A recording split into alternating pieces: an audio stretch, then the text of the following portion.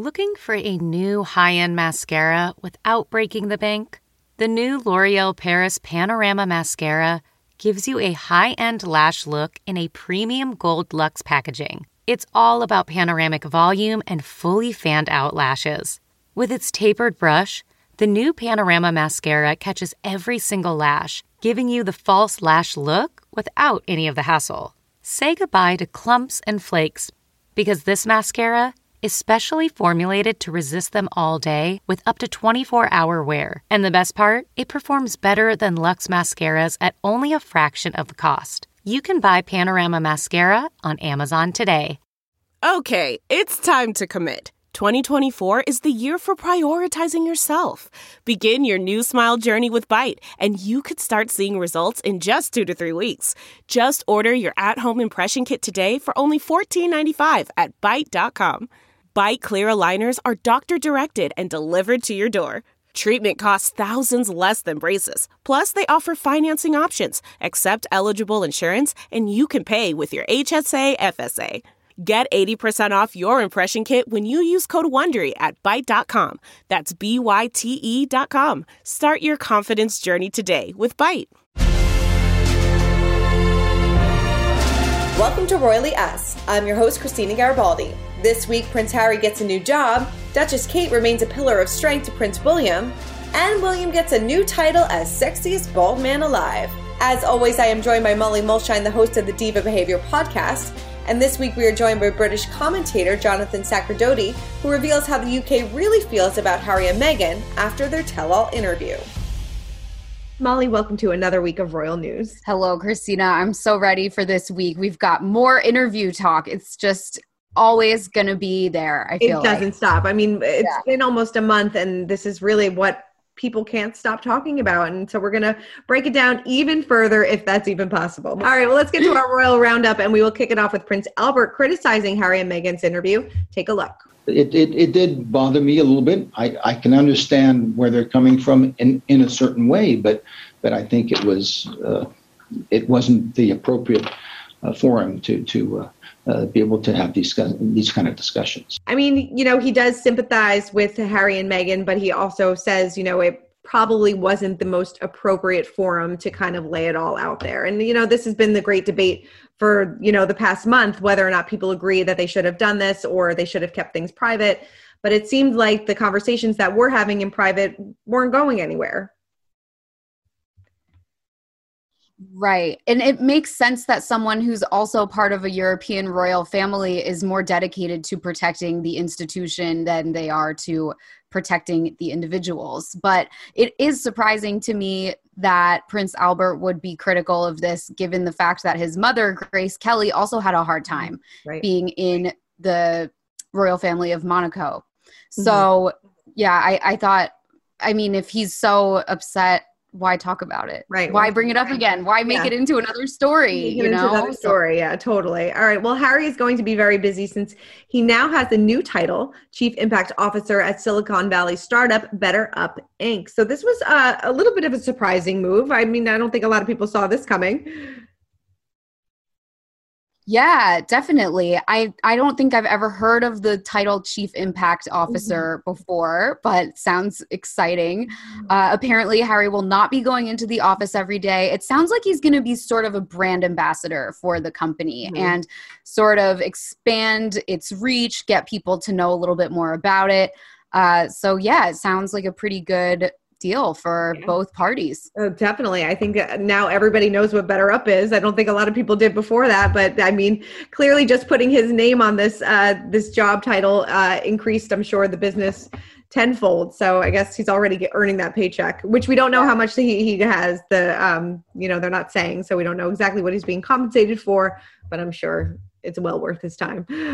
So Duchess Kate is coming to your coffee table alongside Britain's National Portrait Gallery. She's announced a coffee table publication of last year's successful Hold Still exhibition. I love this. I think this is great. Yeah, so she last year asked people to take photos in lockdown of everyone getting used to the new normal. And now it's all being compiled into a coffee table book. And they released a really beautiful photo of her to go along with it, even though her own photography will not be appearing in the book. It's all other people's photos. Yeah, it's gonna be great. And obviously, you know, we've talked about it before. Photography is something that she's super passionate about. So now everybody can enjoy everybody else's photographs that were taken over this past year. And it's good for a good cause. Well, Kate and William visited their wedding venue at Westminster Abbey recently, but it wasn't to renew their vows. This was actually to visit a vaccination center. Right. There's a vaccination center in like the most gorgeous church in the world. So nice. Yeah, I'm definitely going to be trying to get my vaccine there when the time comes, but it hasn't yet.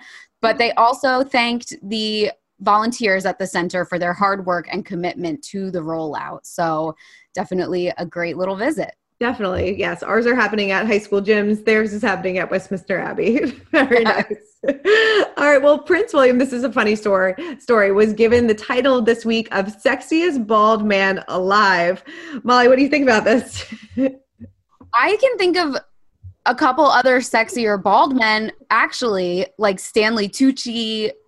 He's a big front runner, but apparently this is based on science. Some researchers from the cosmetic surgery firm Longevita, they decided to go through the Google search data and add names of bald men with the word sexy, and Prince William came up 17.6 million times. So that puts it to bed, I guess. Amazing. I know The Rock spoke out saying that he couldn't believe that Larry David didn't get it, even though The Rock is also a bald star. But yeah, I guess congratulations, Prince William. Another title that I'm sure you are very happy to have. I know. I can't imagine what the conversation was like over breakfast when they found out this news. Right, totally. Well, Prince Charles and Duchess Camilla arrived in Greece for their first overseas trip since the most recent UK COVID lockdown. And it seems like, you know, Charles has a profound tie to Greece, obviously, with his father, Prince Philip. Right. This one did sting a little bit for those of us who are in the UK and not allowed to leave our neighborhoods, but he made a really nice speech. He talked about his father, his father's father, and his mother who lived in Athens and shielded a family of Jewish people during the Nazi occupation. So he really made a great speech all about his ties to Greece and everything. It was nice. It almost made it worth it to watch someone else going on vacation instead of the rest of us. Totally. Hopefully soon. Well, speaking of Charles, Jack Farthing has been cast as Prince Charles opposite Kristen Stewart in the upcoming film Spencer. And I definitely see a little bit of a resemblance between the two. A little bit, but he's no Josh O'Connor. And I think they're going to have to do some fancy tricks with wigs and lighting a little bit, but you know, totally brown-haired white men. So. Right. But I feel like Kristen Stewart is kind of nailing these looks so far. I mean, they released another photo of her as Diana, and I really think that she's going to pull it off. I think this is going to be such a good movie. I think I'm going to probably want to watch it 7 times in a row. It's going to be so good. I can't wait. All right. Well, now it is time to spill the royalty. And we are hearing that Duchess Kate has been Prince William's pillar of strength since the fallout of Harry and Meghan's bombshell interview. You know, she's kind of holding it together and holding down the fort while they kind of deal with the aftermath of this. Yes. So apparently she is a natural leader, is what a source said, who has a magnificent ability to remain composed. So I wouldn't have known she was a natural leader. I didn't know that about her. Really interesting quote. And she is just, they're leaning on each other for support. So. Yeah.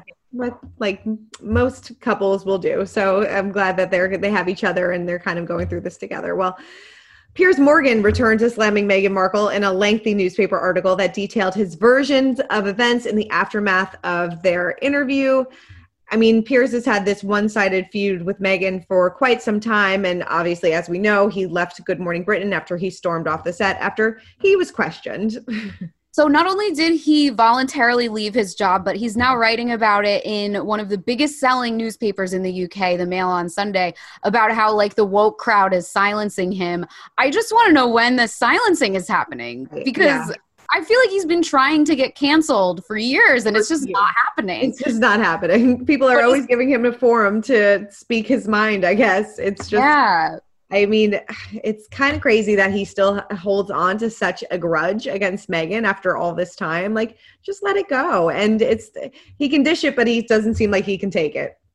Yeah, and he repeated in this piece several times that he does not believe what Meghan said. And it's just like, and he says that he quit because he didn't want to apologize. So, I mean, good on him for not giving a false apology, right. But also, why is it your place to doubt someone's mental health struggle? Exactly. I just don't, he clearly didn't get the memo yet. So definitely didn't. Well, someone else that doesn't believe everything Meghan is saying is Duchess Kate's uncle, Gary Goldsmith, who said Kate doesn't have a mean bone in her body. Now, this is referencing Meghan's story where she said that Kate made her cry over the flower girl dresses.